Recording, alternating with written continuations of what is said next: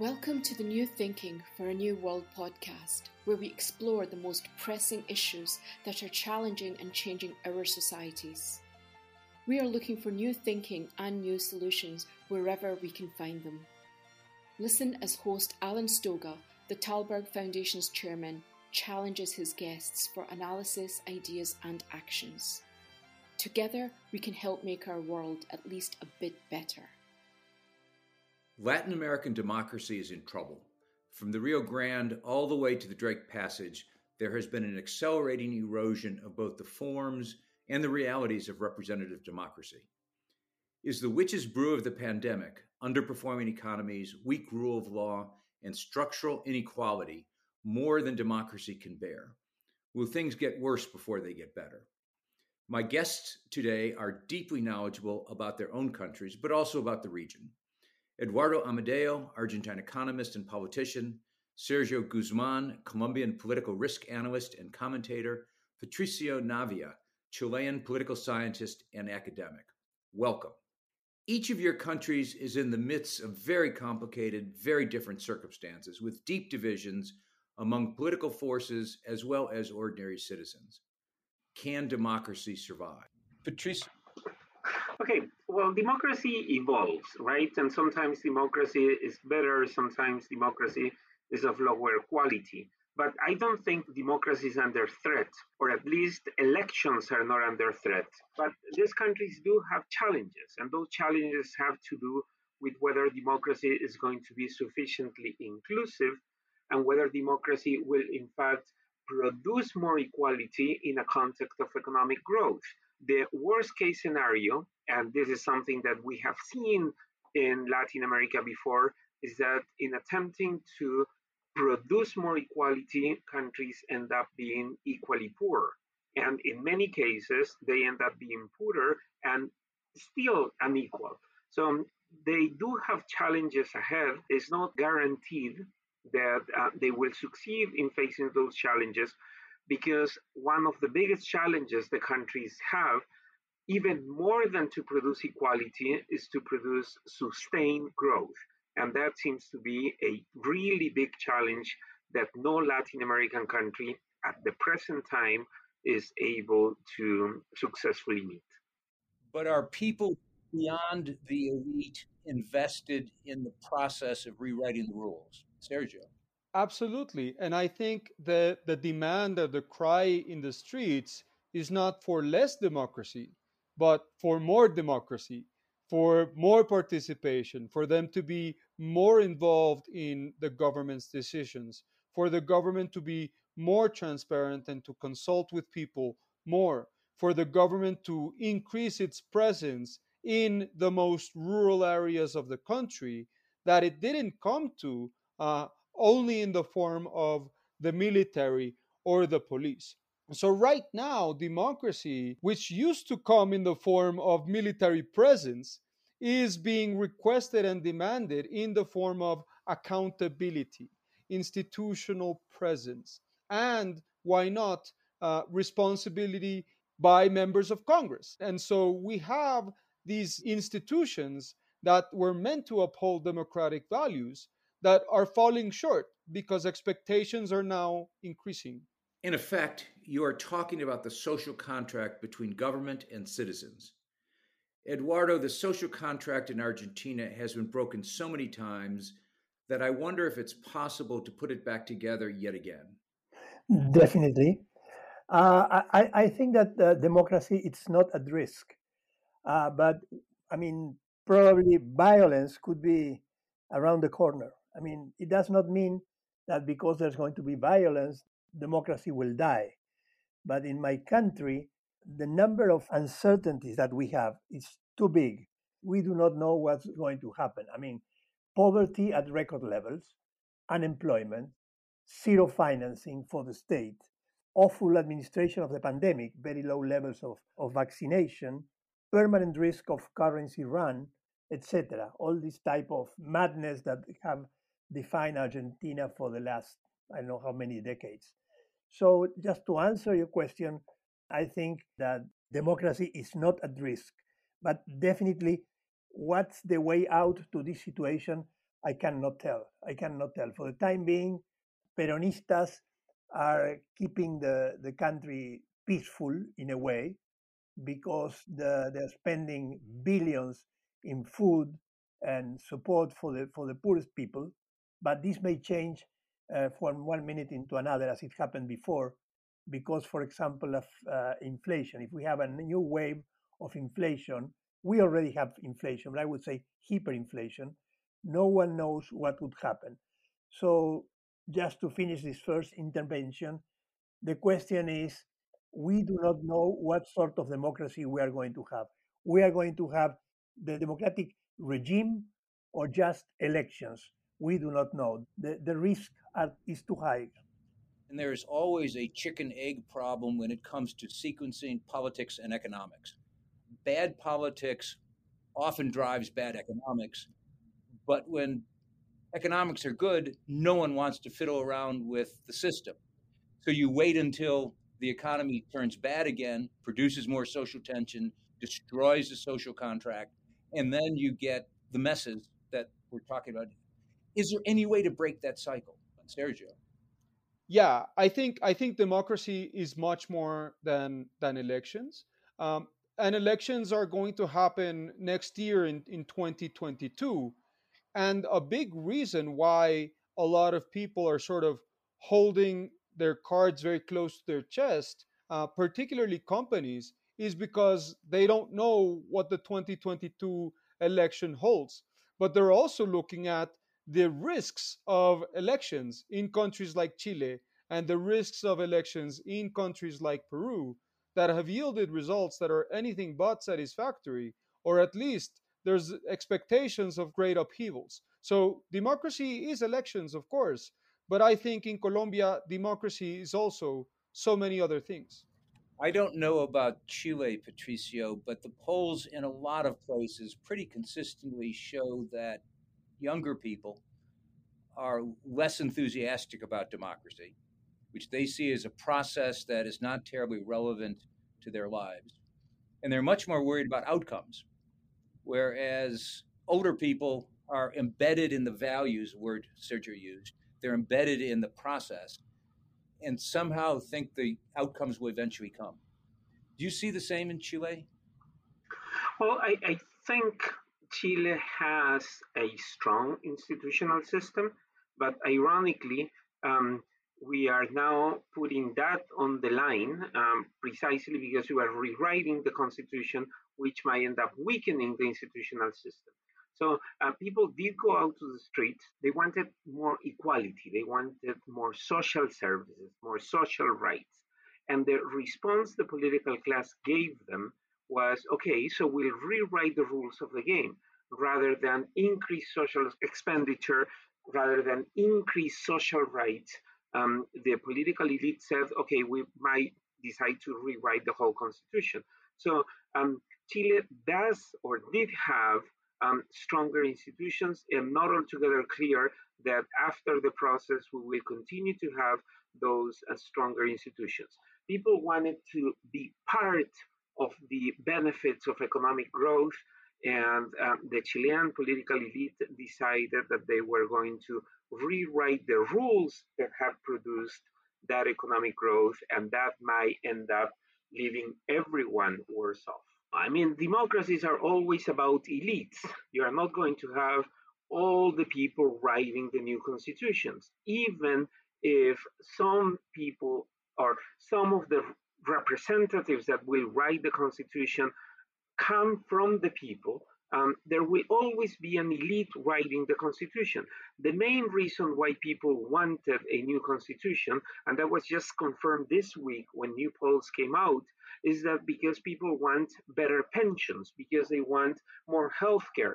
So they are concerned about policy issues, not about constitutional design. And I think that's where the problem is in the Chilean response to the protest. People wanted better social policy. And the political elite said, no, we're going to write the whole thing again.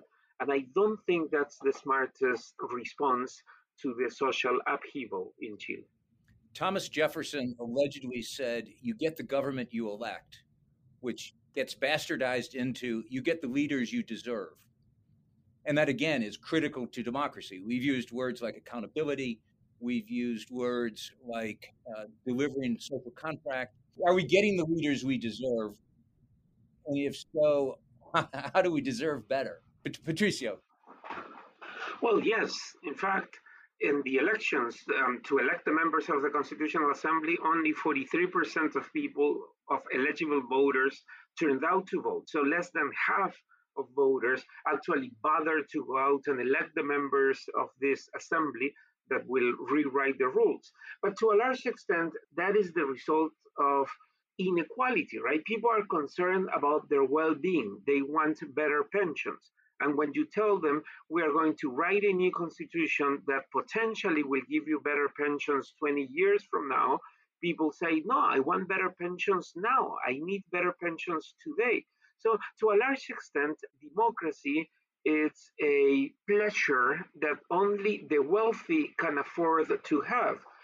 For the poor, satisfying the immediate needs might be way more important than democracy. And if those needs are satisfied by an authoritarian leader who might be elected democratically, but who comes in to solve problems, a la Duterte, or think of Bukele in El Salvador, then people are going to be happy with that leader.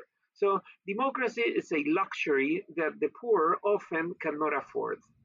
And the irony is that it was only a moment ago that the Economist and the World Economic Forum and everybody else was talking about the emerging middle class in Latin America, South America, thinking of Brazil, of Chile, of Colombia. We'll get to the pandemic in a second. Yes. Sergio.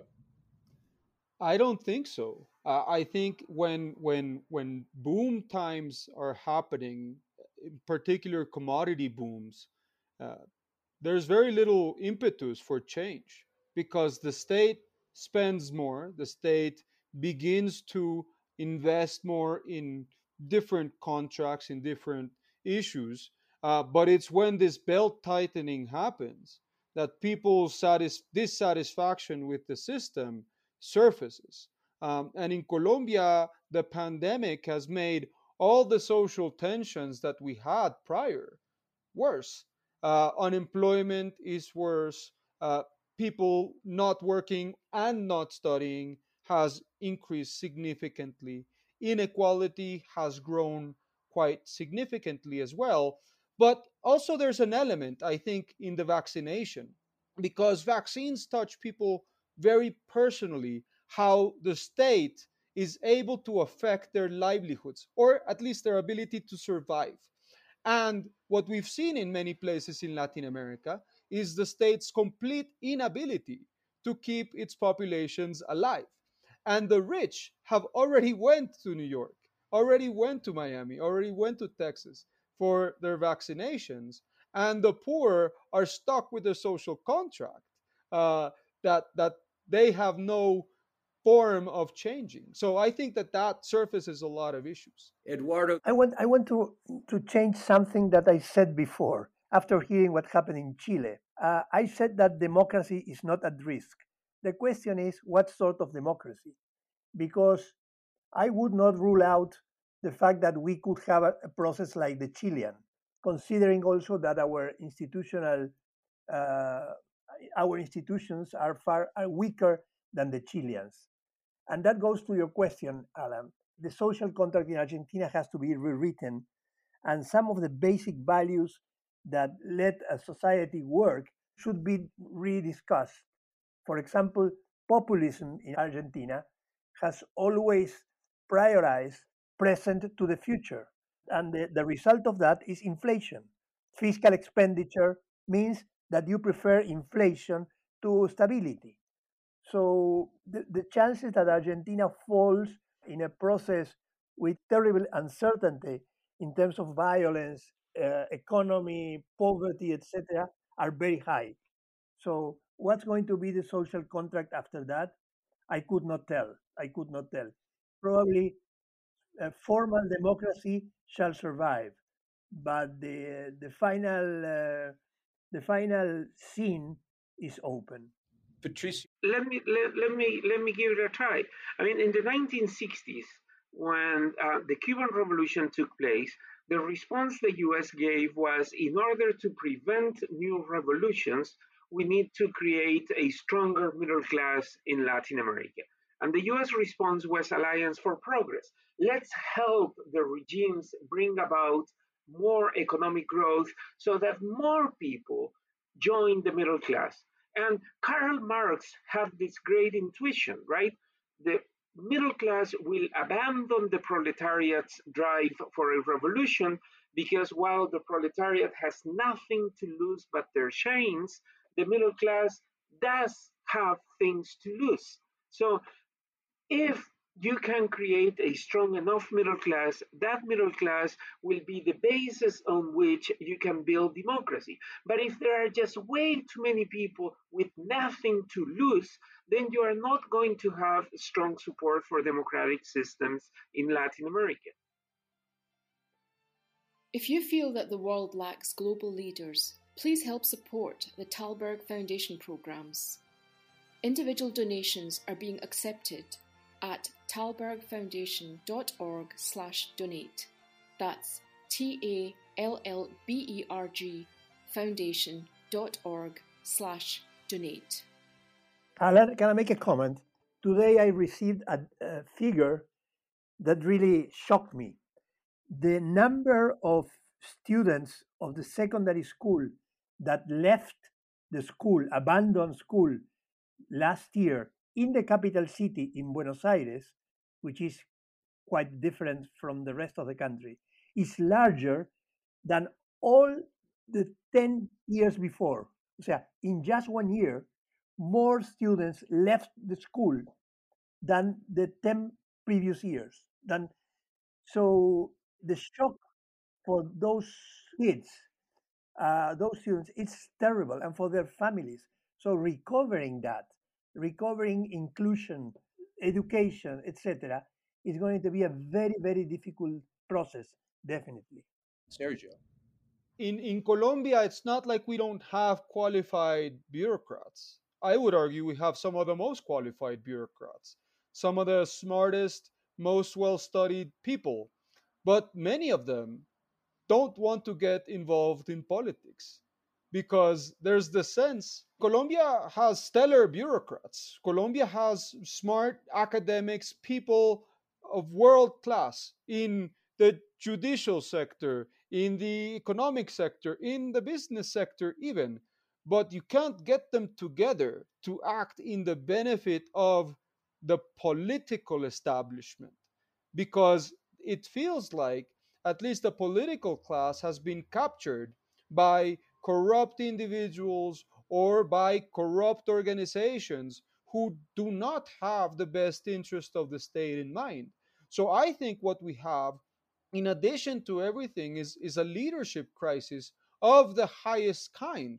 And that's partly because of how the system is designed to punish corruption and to look for every little misstep that a politician may make and disincentivizes risk taking. But at the same time, it feels like people who could provide a lot of material support to democracy prefer to sit on the sidelines. Eduardo, that turns into a question for you since you are the only one of us who has repeatedly put yourself in front of voters and mostly won, sometimes didn't win. So, how do we get better politicians? When Patricio was talking, I was thinking on our own experience in Argentina.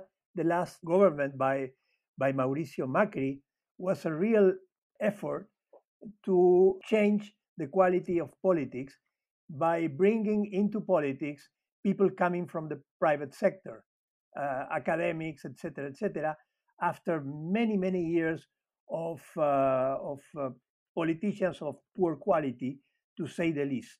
And unfortunately, I was part of that government at the House, at the Congress. We failed for a number of reasons, but we failed. So it's going to be hard because in my country, there are enormous incentives to be non-efficient, to say the least, or corrupt. The Peronismo keeps under control, I would say, 30% of the population, majority in the Senate, and almost majority at the House.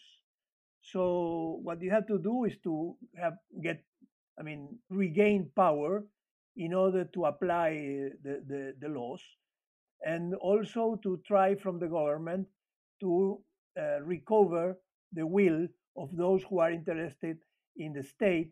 Is not going to be easy unless we can end with corruption in Argentina.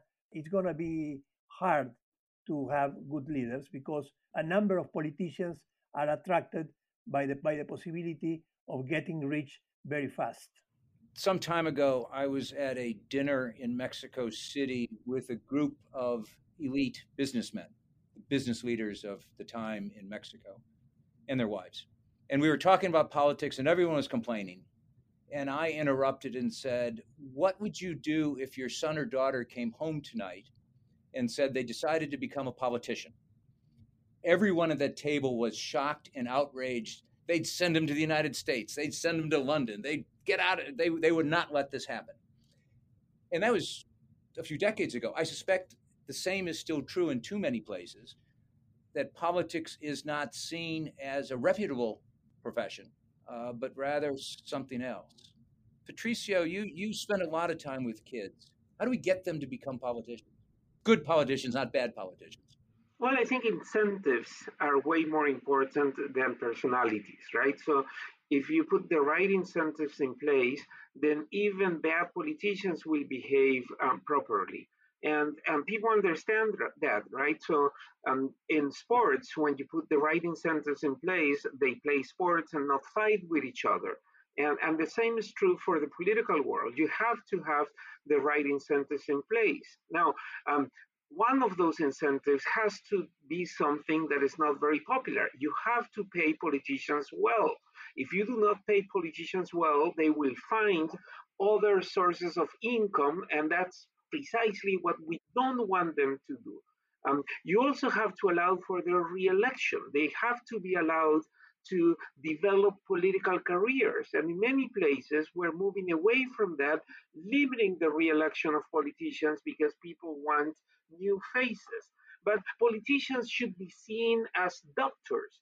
You don't want somebody to be a doctor for 4 years and then go do something else, right? You want somebody to be a good doctor for many, many years. And in fact, you should think of politicians as doctors and political parties as hospitals. You don't want to deal with them all the time, but you certainly want them to be the best. And I think we're moving in the opposite direction by getting this idea that anybody can be a politician. And it's just a matter of getting somebody from the outside and letting that person lead the country. We are getting ourselves into a really, really bad situation. I mean, you wouldn't get any passenger to fly the plane. You want somebody who's trained to fly the plane. But it seems that people want for politicians something very different than what they want for other professions. For other professions, we want experts, people with good training, who are fully dedicated and who make a lot of money in their profession. But for politicians, for some reason, we think anybody can do a good job. And that's just not the case. I would like to think that one of the contributions the United States has made to this debate is by electing and then not re-electing Donald Trump, demonstrating first that anybody could be president, and second, that it's a bad idea that anybody becomes president. No, look, Sergio, last thoughts. Look, I think a lot of the people, a lot of the young people particularly, feel frustrated with the system, feel frustrated with the system that the previous generation left them. They feel frustrated with the pension system that they're not going to be entitled to have, probably. They feel upset that there's corruption, that there's infrastructure deficiencies, that there's education deficiencies, and they need positive roots to channel that energy in terms of democracy. I think at least there's been great forces of equalization in terms of online communications and how young people have made sure to participate actively in those. In countries like Peru, it was the youth who largely led the anti Merino protests. And I think it would behoove politicians not just to be good politicians, but to actually represent their constituencies, and particularly their younger constituents and their hopes for the future. Eduardo, what would be on your list of things that could be done? Let me fully agree with what Patricio said before about training future politicians. That's something that the parties, democratic parties, political parties, they should devote money and time to that. It can be done. It can be done. It will take time to have those new politicians prepared, but it's something that has to be done at the level of the political parties. Many other things have to be done in order to improve the situation of democracy. But at this time, most of our energies have to be put in repairing the effects, the impact of the COVID, which is definitely a challenge for democracy. Let me pick up on that and ask Patricio the last question. The IMF has published a working paper which looked at a number of pandemics in the past, going back centuries. And what a surprise, social and political unrest is exploding all over the place, and this pandemic hasn't even bothered to end yet. So, Patricio, are we fated just to have to cope with this mess, that there's positive ways out of it, knowing that it's coming at us? This is looking at a wave and it's about to crash upon us. Well, pandemics exacerbate inequality because some people die, other people don't. Some people get a vaccine, other people do not. And then the economic crisis affects some people way more than others. So we're going to see higher levels of inequality in a region that was already very unequal. So pandemics are going to worsen the situation, but they also provide a great opportunity for both those interested in promoting democracy and those interested in promoting equality. So the US, for example, can be way more proactive in helping Latin American countries access the vaccine so that the governments can show people that everyone has a good chance at getting vaccinated and that the country will overcome the pandemic. The US has a great tool and it should use it way more in promoting democracy and good governance in Latin America. So there are some opportunities, but I'm a bit concerned that the US is not jumping at the opportunity of using vaccine diplomacy to promote accountable governments and well functioning democracies in the region. I think we need to end on that note because I can't imagine the defense for the lack of vaccine diplomacy, because you are clearly right. There is an enormous opportunity. And it's not just because it's in the interest of your countries, it is obviously wildly in the interest of the United States that the kinds of social and political and economic tension that we've been talking about in this podcast are resolved, that we move into a better place. Thank you very much, Eduardo, Patricio, Sergio. Thank you, Alan. Thank you, Alan. Thank you. Bye-bye. Bye-bye, everyone. Thank you for joining us. Please rate our show on Apple Podcast and subscribe. Meanwhile, you can find us on Facebook, Twitter, and Instagram, or you can subscribe to our newsletter at tallbergfoundation.org to learn more about our work. That's TALLBERG foundation.org. Thank you, and we'll be back again next week for another episode of Tallberg's New Thinking for a New World. This podcast was brought to you through the generous support of SNF, the Stavros Niarchos Foundation.